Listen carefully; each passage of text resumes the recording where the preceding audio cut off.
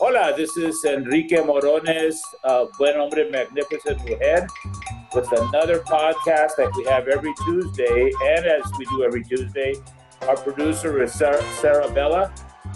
She does a terrific job, and she's the one that keeps these programs going. And they're available in all the regular places you see our podcasts, including buenhombre.org and magnificentmujer.org.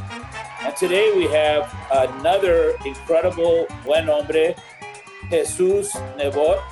He's a filmmaker, he's an activist, he's a speaker, he's a wonderful humanitarian, and he's one of the newest members, actually the newest member, on the board of Gente Unida.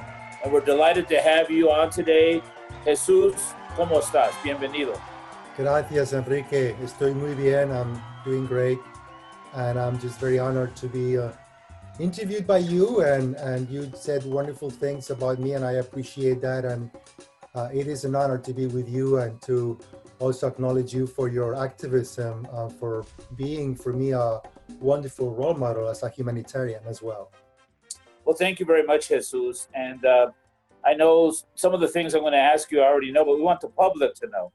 And I've been very impressed with your work. That film, I don't know if it was your last documentary, but the documentary that I saw, which was fantastic, about American Nightmare, I can't get that out of my mind. And that's something about these films. When you have that film or that photo or that song that stays in your mind and really impacts you, you have that magic. You have that magic skill. So on my podcast, and before I had the podcast, I've had radio shows and all that type of thing. And I always begin by asking the person that I'm interviewing to introduce themselves. So Jesus, when somebody says, who is Jesus? What do you tell them? And I'm talking about Jesus here, not the other Jesus. Well, I have to tell you, the other Jesus is, or Jesus is great inspiration to me. So I'm honored to have his name, and his name definitely kind of brings to me the opportunity to be reminded of what Jesus and his message was all about. And to that end, I look at myself as a humanitarian like yourself, that is doing his best to anchor this energy of unconditional love, to be as loving as possible to myself and to others, and to do my best to leave that legacy behind me. In other words, whether it's speaking or whether it is making a film or any other work that I could do, even with my activism, love is truly the energy that is that is giving me the inspiration to get into action.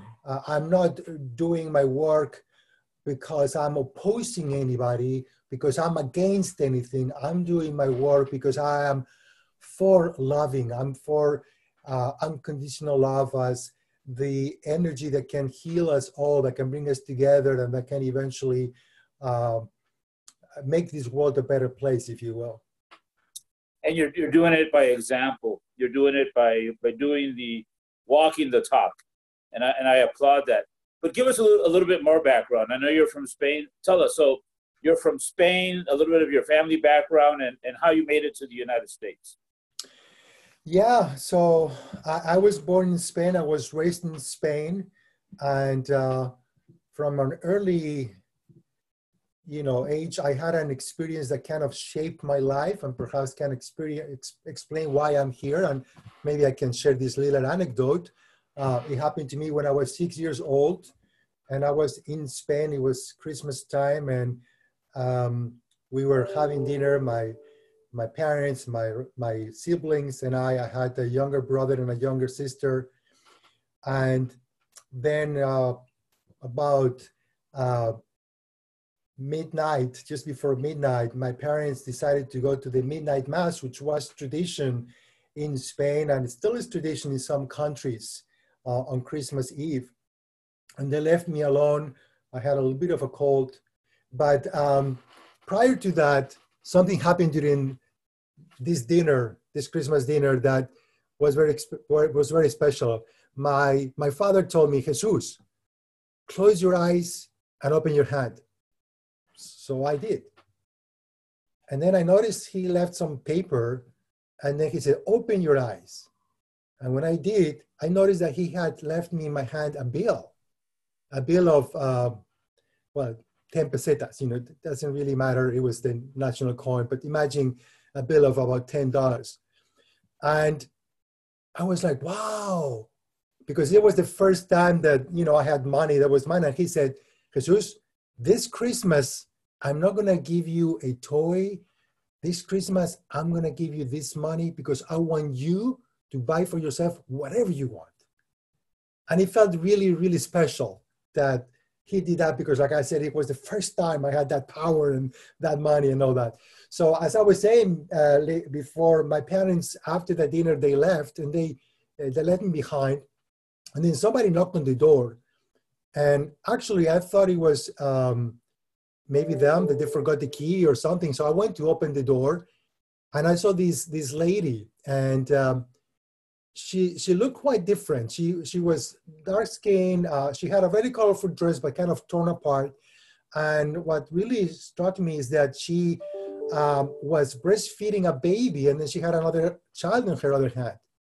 And this lady said, can I talk to your dad? And I said, no, my dad is not here. And she said, well, can I talk to your mom?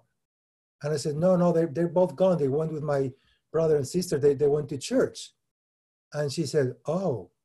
And then she proceeded to leave. But I was so curious, right? 6 years old.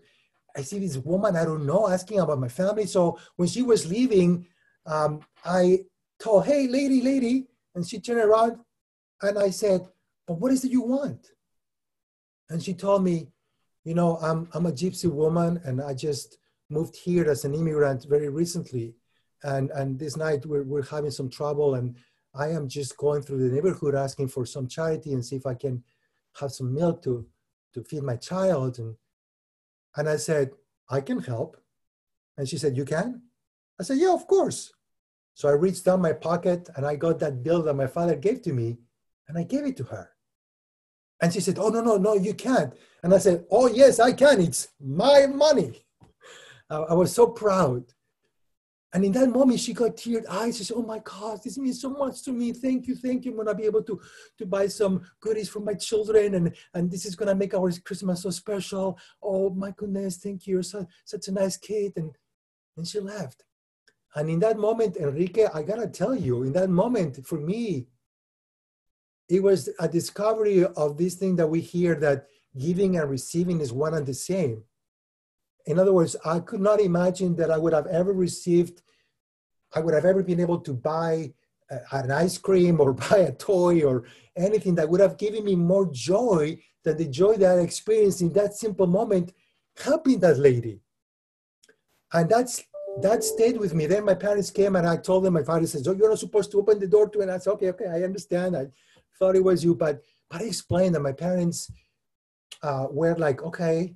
And I was very curious, and I told my parents, but why is this lady, asking for money? That's so strange. And, at that time I had this conversation, kind of the first time in my lifetime with my parents, where they explained to me, there are people that are immigrants, and there are people that do not have enough, and there are people that are struggling, and they need some help.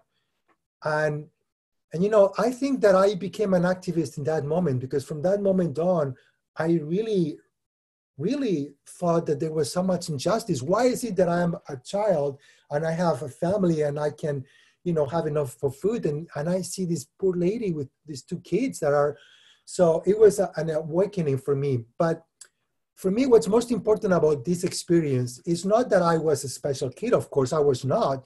It's the fact that I honestly believe that you and I are humanitarians because we understand that we need to move beyond our limited beliefs of one another.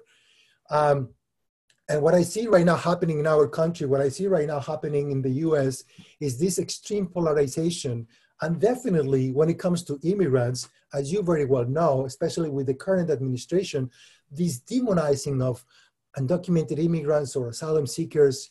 And I am very much aware that if we would go back to the time that we were children, when we were 5 or 6 years old, if we would encounter this experience that I encountered, everyone in this country, including Trump, probably would have actually answered the same way. Because at that time, guess what? We are open. We want to learn. We are compassionate. We're guided by love because that's what we know. What we don't have is a bunch of ideas and beliefs. What we don't have is the indoctrination that comes from political parties and ideologies and sometimes schools or whatnot that are giving us this limited perspective by which we start believing that we are separate from one another.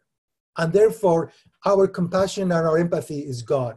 So that experience kind of shaped me in my life. And later on, just to continue with who I am and how I came here, actually, I had to migrate myself. I had to go to France. And the reason is that although my family was okay, Spain was still pretty much a relatively poor country. And it was common for us Spaniards to go north, to go to France, to Germany, to make some money. And so I went to France, and as a teenager, I worked in France illegally. I was an illegal immigrant, if you will. And I worked picking up fruit. I worked in the fields from sunrise to sunset. So I had that experience. And then I came home, and the reason I actually went there is because I wanted to have more money so that I could pay for my higher education. At the time, I had this dream that I wanted to be ambassador and work for world peace. I was still very much focused on how can I be an activist, and maybe I can work for United Nations and work on bringing nations together and whatnot. And so coincidentally, when I came back to Spain and I wanted to pursue my university, something happened, which is that I also declared myself a conscious objector or a consensus objector, meaning at the time in Spain to do the military service was mandatory.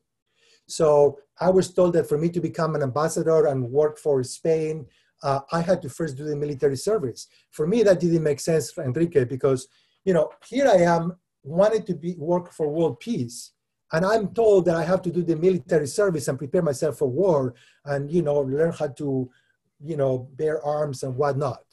So at that time, I said, no, I'm not going to do the military service. And like other youth, I had to face the consequences of that decision. Thank God the law was changing at the time. So I was able to avoid jail, but I could not pursue my education as I envisioned to work, my public education as I envisioned to work internationally. And that's how I looked into the arts to make a difference. And that's how I ended up eventually embracing acting and directing and filmmaking. And how I came with this decision, and I'll share this anecdote and then, we can go back to your questions, but I think it's something that is very informative because you asked me about Jesus. And how I decided to become a filmmaker really is because at the time, when I came back from France working as an undocumented immigrant, I came to Spain. At the time, I was very interested in spirituality. And I looked at all spiritual paths, and I looked at all spiritual masters, Muhammad, Jesus, of course, Buddha, Krishna, you name it. And I realized that all of them had a powerful message, which was this message of love. But what I also realized is that all of them were storytellers. All of them. They all told stories to convey this wisdom within each one of us so that we could be awakened to this love for ourselves and for others, in essence. And so I said, my goodness, if Jesus would be nowadays alive, he would be a filmmaker because there is no more powerful way to tell a story than through film. And so I didn't have anybody in my family that was in this industry. I didn't know anybody, but I was truthfully inspired by Jesus to become a storyteller and use my storytelling as a vehicle to make films like American Nightmare that you were talking about that eventually brought me to the United States. Well, that's quite a story. And I can envision one of the things about storytelling, because I do that as well, is when you were talking about the woman knocking on your door, you could see her. I could see that woman. She has the small child, another small child clinging to her, and you're opening the door as a child, and what's going on? And she was looking for an adult because she was looking for help, and you guys connected. And that's the power of one. The power of one where one person or one moment can make a huge difference, a huge difference. And that power of one could be for good, like it was in your situation, and it continues to be, or it could be for bad. And we've seen people go in that direction as well. But it's a very, very powerful story. And then the fact that you, like most people, actually everybody in the world, has immigration in their background. You know, our families, you know, we have indigenous blood, we have blood from other places, but we all have indigenous blood. And we also have people in our background that worked in the fields, like you went to France, people working in the fields. That's something that migrants do all over the world, all over the world. And as you know, there's 250 million undocumented people in the world today, and only around 10 million live in the United States. The rest live in other parts of the world. But you were brought to the United States, or you came to the United States because of fate, which I don't believe it was just a coincidence. I think there was some sort of destiny. And in reading a little bit about you, it said that you were homeless at some time. Was that when you first came to the United States? And did you come by yourself? No, so, you know, prior to come to the US, I did work in Venezuela as an actor, but for sure I was really interested in becoming a storyteller, and Los Angeles at the time, or still now, is the capital of entertainment, right? Where you can become a writer and a director and a producer and an actor. And so that's what brought me to the US close to about roughly 25 years ago. And of course, it was kind of an awakening for me to come here, because prior to coming here, I was doing telenovelas in Venezuela. And I did 3 of them. They were very well known. So imagine, I was perceived at the time as this known actor, and I had a lot of the attention that comes with that popularity, and fan clubs, whatever, you know. It was just like an interesting experience. Then I come here, and then, you know, I had to start all over again. Nobody knew me. And it was like such an awakening for me. I remember telling this to my roommate at the time. He said, you know, in Venezuela, I'm like, everybody treats me like, oh my God, you're so awesome. And you cannot believe it. And here I am, and I'm struggling. I haven't even had a date in 3 months. And he told me, you don't get it, Jesus. And I said, well, what? Here, you are nobody. And I got to tell you, that hurt at the time, Enrique, that hurt. But it was an awakening that you are right. We are not this body. This body is perceived very differently in different places. In Venezuela, I was perceived as the important thing. Here, I was perceived as almost like an undocumented immigrant. I barely spoke English. I was struggling. Whenever I would go on auditions, I was doing the roles that are stereotypically Latino, meaning the bad guys. And so it was just an awakening to the fact that I'm not my body. I'm not my mind. A mind is something I have this body, but what I am is this spirit. And that allowed me to really recreate myself and come from that difficult experience at the beginning, where I had to struggle to get the papers. Thank God I was able to, because honestly, I was able to take advantage of my privilege, for the lack of a better word, and get a green card as what they call person with extraordinary ability in the arts. Because prior to coming here, I had done some work in other countries, and I used that to my advantage. Of course, that's not the reality for most immigrants, as you know. But to make the long story short, I ended up making this film that is called No Turning Back. It's a film where I was writing, directing, producing, acting, doing the whole thing.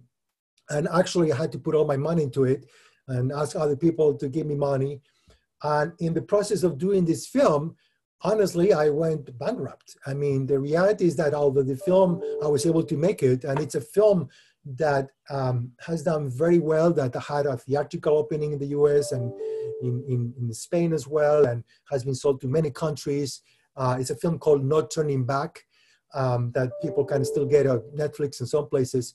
At the time, right after I made it, I was completely broke. And yes, I was renting. I couldn't pay my rent. Next thing I know, I have to ask friends and sleep on couches, you know. And that's how it was for me, that experience of homelessness. It did not last very long, thank God, but definitely that is part of an experience that I had. And at the time, what I realized is that I could not depend on this industry to make a living. I had to do something else. And that's how I came out into becoming an entrepreneur and doing other things. And now I have a real estate business as well, as a social entrepreneur. And I can find that balance whereby I can make money doing my business, and then I can do the projects that are close to my heart and produce them with my own money if that's needed. And so anyway, here I am making films like American Nightmare that are not intended to make money, are not intended to be in the marketplace to be bought by anybody, are just intended to be my source of activism. That's how I use my creativity and my talent to do something, like I said, in the spirit of telling a story that can hopefully help others awaken their compassion for one another. And yeah, the American Nightmare, I want to talk about that a little bit. But before that, I have some similarities to your story. And one of the things that caught my attention was the telenovela part, that you were a telenovela or a soap opera star. Obviously, you were playing like the good guy in the telenovela, because my dad passed away 6 years ago. If he were still alive today, he'd be 100 years old. And when he was getting older, and I'd go out with my mom and my dad, and we'd go have dinner or something, all of a sudden around 6 o'clock, whenever we were together, he would say he didn't feel well. So I would look at my mom thinking, how come every time we go out at this time, he doesn't feel well? And she would look at me and say, he feels perfectly fine. There's a telenovela that he wants to get home and watch. He loves telenovelas. And I said to my mom, my dad watches telenovelas? My dad's always been like a man's man. What's he doing watching telenovelas? So my mom said, a lot of Mexican men, when they get older, they watch telenovelas. And I clearly told my mom, I will never be that man. For the last year and a half, I religiously watched 3 telenovelas every night. La Rosa de Guadalupe. I have to see La Rosa de Guadalupe. And the current one that's on right now, Le Dio la Vida, or something like that, which I watch all of the time. Le Dio la Vida, Le Di la Vida. And then the third one, which happens to have its finality today, so I can't wait, Amor Eterno. Amor Eterno is a Turkish telenovela. It's dubbed. So I become a huge telenovela fan. And I never thought I would. But the film, I've been involved in coming out in documentaries and films, and the power of telling a story. The power of telling a story is where it's at. And in American Nightmare, somebody, Facebook, I'm new to Facebook too. So somebody sent it to me, I watched it, and I go, this is amazing, this is so powerful. So I had to try to get a hold of you. Miraculously, I was able to send you some sort of a message, because I don't know how to send messages on Facebook or Instagram. All I do is email. And then you tell me, oh, yeah, I've been trying to get a hold of you and all this kind of stuff. And I said, oh, I got to get to know Jesus, because it was such a powerful film. The message is so clear. And the role of everybody, the American mom and her daughter, you as an officer, the other woman officer, the whole story is such a powerful story. So tell me, how did that come about, that particular film? Thank you. Well, first of all, tell us how, in your words, what the film's about. Yeah, just in case, since I know that we're not playing the film in this interview, if anybody wants to watch it so that they have the reference, AmericanNightmareFilm.com. Anybody can go now and they can watch it. It's just 7 minutes, very simple story. And I do appreciate your question. How did it all come about? Well, it was close to 2 years ago now that we were going through this nightmare of the family separations at the border. It was a policy that was implemented in the April of 2018. And when we were in the midst of this crisis, my wife, Susana, that happens to be an actor, she was watching TV and she was really in tears looking at an interview of a mother that had gone through this experience. And I have to tell you, at the time, we didn't have a lot of information. These families were detained. We just didn't know where they were going. It's not that we had all these personal stories, but we knew that this was happening, and we found out months after this whole thing had started. And then it's this realization, what's going on with this country? What's happening? How is that possible? And she told me, we have to do something. We cannot just be artists watching this and not do something. And you know, at the time, I thought, well, let's just go to the border. We got to interview these women. We have to find these families. But of course, as you know, not possibility to do that. You're not going to get those permits. You're not going to be able to have that access. Forget about it. And there was something that I found that very telling is I found this poll close to 2 years ago, by which it said that the majority of Republicans supported the zero tolerance policy. Now, prior to that, I thought this is a Trump thing, and we all know Trump, and Trump is capable of this and more. But when I realized that the majority of Republicans did support that policy, then I knew something was off. This is off. The Republican Party is a party that supports family values. The Republican Party is a party that, by and large, is Christian in nature. The Republican Party, by and large, is a party that talks about law, the respect of the law. Here we had a policy that was disrespecting our current law, that was really not Christian in its essence whatsoever, and definitely did not support family values. So what's going on?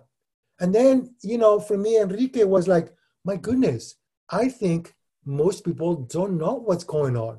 Like, people don't have the first experience of understanding the pain that it means, this cruel, inhumane policy. So that's how I came about with this thing. And the zero tolerance policy, to remind those that perhaps need it, but, you know, still, in a way, it's in place, although not legally, but it's still happening. We know that these family separations are still happening, unfortunately. But what it was is criminalize people for the so-called misdemeanor of crossing the border without papers, which is a misdemeanor, and use that to detain them, to separate them, to throw these kids in cages. So I thought, really? Imagine if we would use this same zero tolerance policy to any misdemeanor. Imagine that any time that you commit any violation of our law of any nature, this would be what would happen to you. So that's how I came about to this story, where I'm, you know, woman that I want people to feel like connected to, goes and is driving, and is eventually driving with her kid in the back, and is driving over the speed limit with an excess of a speed that could be considered a misdemeanor in some states, and she's detained by the cops. And, you know, normally in a situation like this, as you very well know, Enrique, well, you're speeding, and guess what? You're going to get a ticket, and you're going to go to court. And when you go to court, most likely you're going to pay for that ticket, and most likely that's it. Well, that's not what we're doing with our immigrant brothers and sisters detained at the border. First of all, we need to clarify, seeking asylum is legal. So definitely nobody should have to go through that process because they come here legally. But even if you supposedly get them after they cross the border illegally, even if you consider that as a misdemeanor, is it really humane? Use that violation to separate them and to detain them and to put it in cages, and for us taxpayers to have to pay tons of money, sometimes $750 a day, for the incarceration of these people in inhumane conditions? How could that make sense? What made sense, of course, we all know, is you release those families together. If you are concerned, you can put a monitoring device in the ankle, and then you let them go to court. And in court, you then judge the situation. And if the fate is that their case is not good enough to be accepted in this country, then you deport them. But don't break families apart. Don't incarcerate them. Don't use our tax dollar money to have for-profit jails that are making their lives miserable and that are causing, as we speak, death to them with the coronavirus, as an example. So I felt that this film was giving me the opportunity to give people that realization of connecting with that experience, and realizing that if, in fact, we would apply the zero tolerance policy to everyone, this would be a nightmare.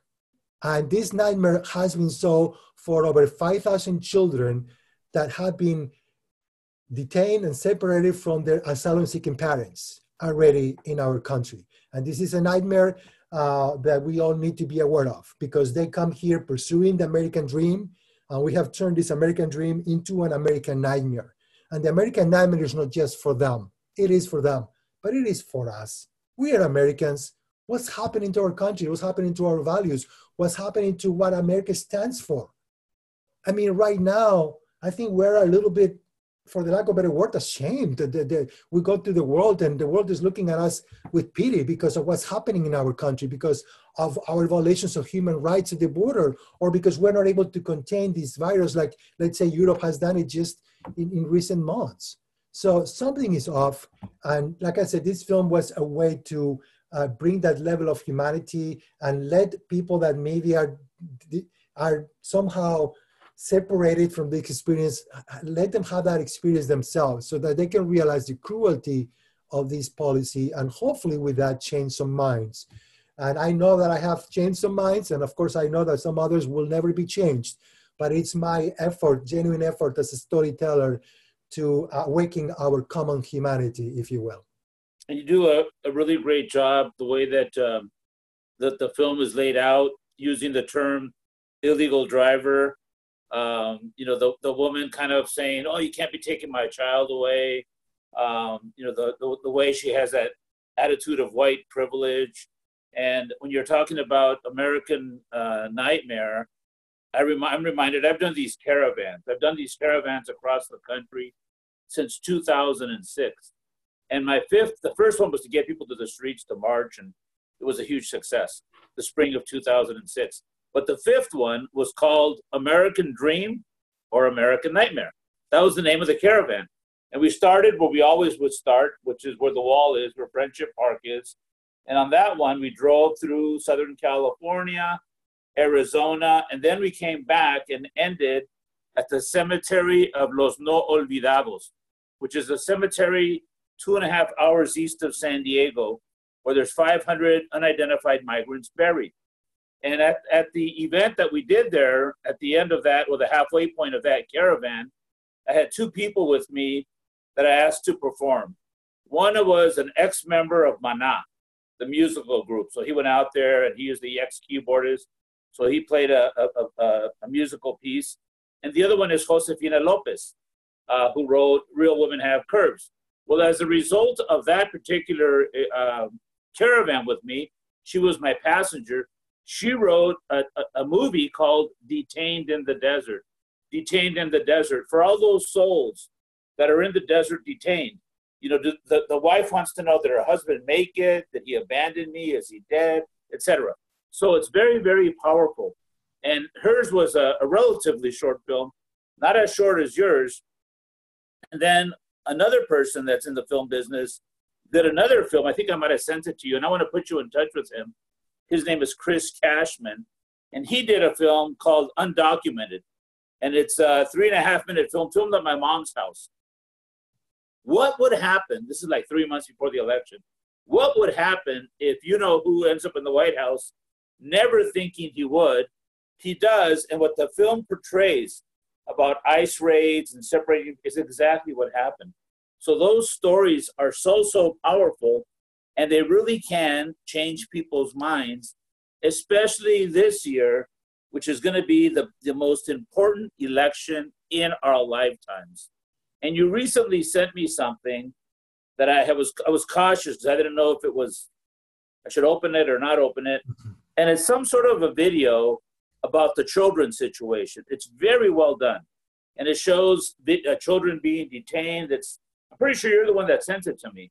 And it shows children being detained and what's going on and so forth. And that's the one that I said, did you send this? Because I didn't want to open it. And I opened it, and it's basically a campaign to let people know what's going on. Let people know what's really going on. So you can decide, whether you're a blue state or a red state, you're a human being. And your great-great-grandchildren are gonna ask you, what did you do? What did you do when children were in cases? What did you do when 6 children died in Border Patrol custody? What did you do when asylum seekers were being forced to jump back over the wall, or they were being tear gassed? So it's important that we do the right thing, because like you said at the very beginning, and it's something I truly believe in, that love is the answer. Love is how you're going to overcome hate. And love is an action, not just a word. So, Jesus, we're facing this most important election, November 3rd. Now our hands are kind of tied because you and I, we like to go to the schools and give talks and so forth. We can do a little bit of that now on Zoom, but it's not the same thing. So what do you recommend? What do you recommend that we all do? Whether we give talks or not, what can we all do right now as we have this huge movement that I totally support like you do, which is Black Lives Matter. And I'm doing a lot of unity, black and brown unity. And we have this horrible virus. And thank God there's Dr. Fauci and medical professionals that could give us advice. But what should we be doing every day right now? Because right now we have there's a lot of those gypsy women knocking on those doors right now with 2 children, and they're saying help. So what can we do? What a wonderful question, Enrique. And I have to tell you, I think we have enough despair right now as it is. I think we have enough hate as it is. I think we can all look at Trump and we all can feel emotionally about it, and and people will insult him and people will hate him. But that's just, I feel that is misplaced energy. First of all, talking about the elections, you already have Republicans, the Lincoln Project and the non-Trumpers and whatnot, that are organizing themselves with very powerful commercials to deal with Trump as an individual, making sure that people know who he is. Most of us that are not Republicans, we already know. But some Republicans need to know, and they can do that, for the lack of a better word, dirty work. That we know that commercials that are negative work. But I feel as a community, we need to go beyond that. And it's about turning that despair into hope. And really realizing that we do have this unique opportunity in November, where we don't have to wait for the judges, we don't have to wait for the Supreme Court, we don't have to wait for the miracle cure that Trump says is going to happen and all that. We all can rely on each other as a community and go and vote. Go and vote. I mean, there is no other way right now for us than to make sure we all use our democratic power to go and vote. And not just vote, but obviously do our best to reach out to others so that others go and vote. That's what we need. We need our grassroots movement to reach out to others and tell them what you have told me, which is the most consequential election of our lifetime. Because it's not about electing the president of the US, it's also about electing the most powerful person in the world. Right now, look at what's happening. We have this pandemic. It's a pandemic. It's not just in the US. We're fighting right now between the states. One state does something, the other state does the other thing. Well, it's happening in the whole United States, but it's also happening in the world, okay? Look at all our challenges, the pandemic, migration. You were talking about how many undocumented immigrants are outside of the US. It is a world problem. Climate change, it is a world problem. Poverty, this situation of extreme poverty that is going to be exacerbated by the pandemic, it is a world problem. We cannot let these countries in Africa now deal with this crisis by themselves. So we need a world leader that can restore that humanity understanding in power, not just for the US, but for the world. We have that leadership that we had that was based on our moral values and our democracy is gone right now. Our leadership right now is only strengthened by our military might. And this is really sad. This is really sad. So what we need is the restoring of those morals and those values and that democracy for the sake of not just the US, but the world. And that means that we all need to go and vote in November. And when we go and vote, we're not only voting for me, Jesus, or for you, Enrique. We're voting for those that cannot vote. For sure, those that are suffering the consequences of these policies. For sure, people that are undocumented. But for sure, also people around the world that are suffering the consequences of climate change. When we have a denier of climate change in our country, how is that possible? So this is a very consequential election, but we need to focus on the positive view that is not about putting him, listen, in my opinion, Trump right now is irrelevant. He's out of touch with us when it comes to racial issues. He's out of touch with us when it comes to the pandemic. He really is becoming irrelevant.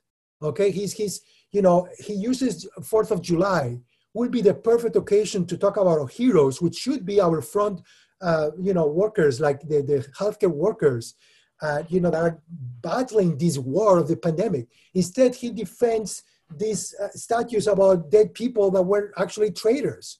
I mean, honestly, he's out of touch. So he's irrelevant. No more to focus on him. Let's focus on what is the alternative.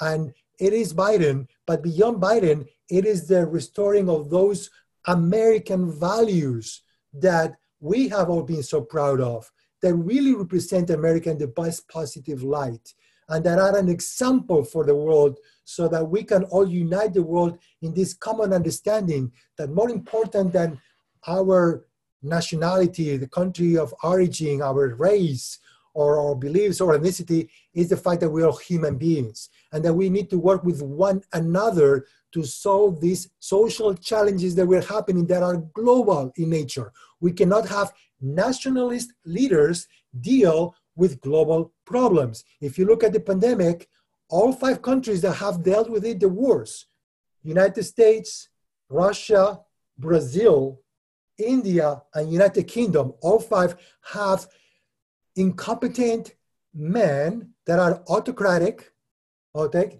that are basically, they think they're arrogant, they think they know better than the scientists. And here we are with all those 5 countries. On the other hand, look at the 5 countries that are managing this crisis the best. You can look at New Zealand, you can look at Denmark, you can look at Iceland, you can look at Norway, you can look at Germany. What do they have in common? They are led by compassionate women that were elected democratically and that immediately listened to the scientists and took action because they are competent, they are effective, they are intelligent. And now, guess what? The virus is not a concern for them. They're opening the country safely and they are doing fine. So this is an example of what is coming with this election, but it's also an example of the fact that we need to focus beyond the US. We have to focus on the fact that we are all powerfully connected as human beings, and that enough about this thing about America first. America first, really? For what? I mean, look at it. There has not been no wall, no inhumane policy, no restriction on immigration, nothing that has stopped this virus from coming here and causing this damage. This is obsolete thinking. This is thinking that is taking us nowhere. And what we need is to restore those American values that have served as the beacon of light for the rest of the world, so that we can all come together and unite in those common values and really solve these big social challenges that we're facing. Amen. I agree with you 100%. It's important that we remember that we're all citizens of the world, that the women leaders are the best leaders, the compassion, the intelligence. They're the perfect example, the 5 countries that you mentioned. And, we have a situation where the whole world is watching, and each one of us has the power of one. Each one of us can make a big difference. The environmental damage, you have a teenage girl named Greta that shows the world what we should be doing. Violence against women. You have a teenage woman named Malala that talks about violence against women. They're young women, they're older women, they're showing us the way. And that's why it's important that Biden select his woman running mate. And we cannot allow what happened in 2016 to ever happen again, where you have 64 million people that vote for Hillary, 62 million vote for Trump. And what was the disaster was 100 million did not vote. We can never let that happen again. I have lots of friends that were Sanders people. I was a Sanders person, but I'm going to vote. I voted in 2016, and I'm going to vote in 2020. I'm going to vote blue because we need to make a change. The future of our children depends on it, and it's so important. Jesus, the final question, and something I ask all my guests. So to Jesus Nebot, what is love? Well, we've been talking about love through the whole conversation, but I'd say that love is source with capital S. Like love is God, universal energy. Love is energy, really. Love is the energy from which everything is created. And love is really our essence, it's our true. I mean, honestly, when our mind is not operating with all these judgments, what is left is love. And that's why, I can go back to that story when I was 6 years old that I started our conversation. At that time, what I was expressing was love. I didn't have all those thoughts, all those beliefs, all those things blocking my opportunity to connect. This is our natural thing. It's the most natural thing when we don't have all those things going on in our mind separating us, that love will connect us. Love is the energy that unites us all and makes us all one. And fear is precisely the energy that separates us and that creates the source of all conflict and all wars and all polarization. And if you look at it, what Trump does is he divides us using fear. And right now his story is all about making the left, these far left anarchist people that are riots and looting and all that. But, it's cannot go very far because it's not really happening. So, at one point that is going to, be gone and we're not going to, but love is what builds us. Love is what brings us together. And I say this importantly in this election because, like you said, we're very polarized. We need to energize the vote. We need to make sure people go and vote. But we also need to reach out to the independents. And how we do that is not by making people wrong. It's not by insulting people. It's not by hating Trump. It's not by putting this dark picture. It's really by reaching out from this place of hope, of possibility, and restoring those American values that are so fundamental to who we are as people. And at the end of the day, the most fundamental value is the value of love, the value of living in a place where not only we are free, not only we can pursue happiness, but ultimately we can connect with that source of love that can restore sanity to our lives. So I'd say that it's time to make America sane again.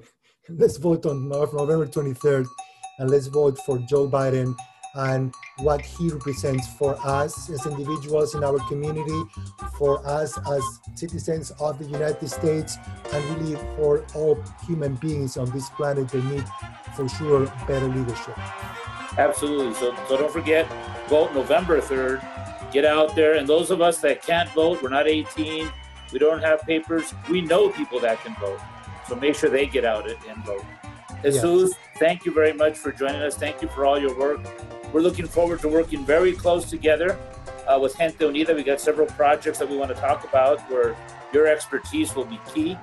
And it's all based on the principles of love. Yes. So muchas gracias to you and your family. Stay safe. We're going to put all your contact information where Sarah, she's generous enough to put your links and so forth, so people know how to get a hold of you if they want you to speak at their campus. Right now you could do it through Zoom, the projects you're working on, ideas people might have for projects for you. So muchísimas gracias. I send you my love, and make sure you stay tuned with Buen Hombre and Gente Unida every Tuesday. Muchas gracias. And like I always say, amor si se puede. Muchas gracias. Thank you, Enrique. True honor. Thank you. Much love to you. Thank you.